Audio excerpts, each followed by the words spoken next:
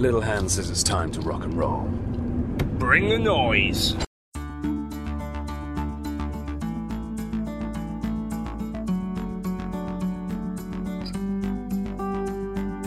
Welcome to 90 for Chill, the podcast. This is your host, Cool Movies Darth. You can find me on Letterboxd at CMDarth and on Twitter at CatBusRuss. That's at CatBusRuss.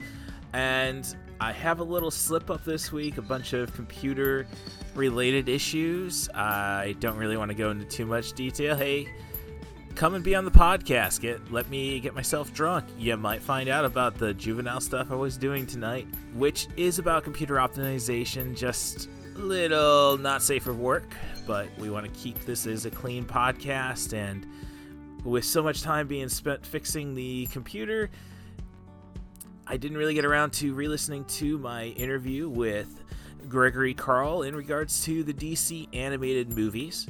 So I'm sorry for that slip up. It will be up tomorrow. But in the meantime, I figure I will treat you to the letter X when it comes to Allie's Accessory Shop on Etsy's Trash Feature Reviews. The letter X is for The X from Outer Space. And I'm going to play that trailer for you and give you my 2 cents. Again, if you want to be on the podcast, send an email to rusthebus07@gmail.com. That's RUSSTHEBUS07@gmail.com.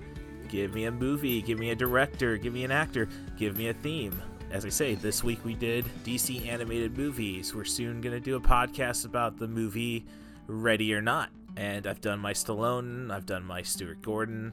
So, a lot of options. Just hit me up with an email. Otherwise, as I say, tomorrow we should have the DC animated episode up for you. So please tune in, and hopefully I don't depress you with this upcoming review. Thanks for coming back to 90 for Chill, the podcast. And thanks, Stacia Hardin, for always inspiring me to keep on going and better myself. I'm sure you're going to try to be proud for me. Have a good night. Now available on video cassette.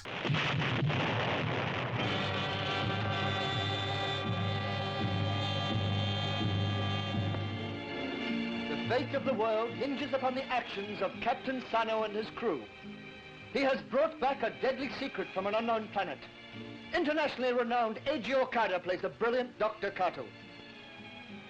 Lisa, our moon station. We'll go. We may find there the secret that will destroy Gilala. What was the mysterious substance he brought back from outer space that threatened to destroy the world? See atomic spaceship AAB Gamma face the terrors of the unknown. And I've just concluded watching The X from